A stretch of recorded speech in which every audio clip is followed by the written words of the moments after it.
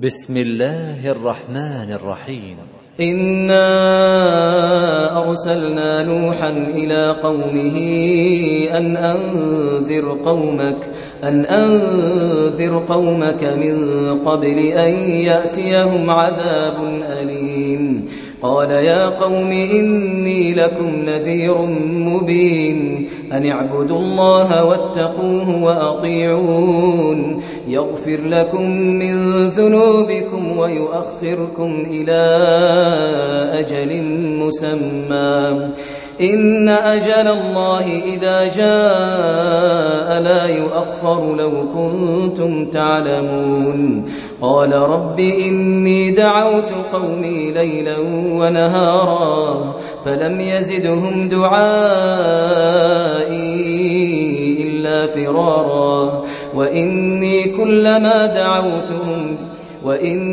كلما دعوتهم لتغفر لهم جعلوا أصابعهم في آذانهم واستغشوا ثيابهم وأصروا واستكبروا استكبارا ثم إني دعوتهم جهارا ثم إني أعلنت لهم وأسررت لهم إسرارا فقلت استغفروا ربكم إنه كان غفارا يرسل السماء عليكم مدرارا ويمددكم بأموال وبنين ويجعل لكم جنات ويجعل لكم أنهارا ما لكم لا ترجون لله وقارا وقد خلقكم أطوارا ألم تروا كيف خلق الله 7 سماوات طباقا وجعل القمر فيهن نورا وجعل الشمس سراجا والله أنبتكم من الأرض نباتا ثم يعيدكم فيها ويخرجكم إخراجا والله جعل لكم الأرض بساطا لتسلكوا منها سبلا فجاجا.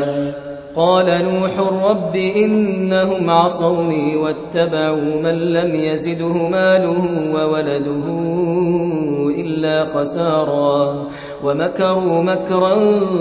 كبارا وقالوا لا تذرن آلهتكم ولا تذرن ودا ولا سواعا ولا يغوث ويعوق ونسرا وقد أضلوا كثيرا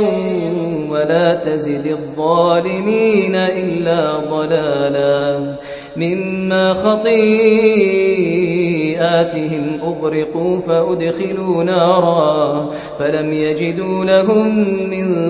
دون الله أنصارا وقال نوح رب لا تذر على الأرض من الكافرين ديارا إنك إن تذرهم يضلوا عبادك ولا يلدوا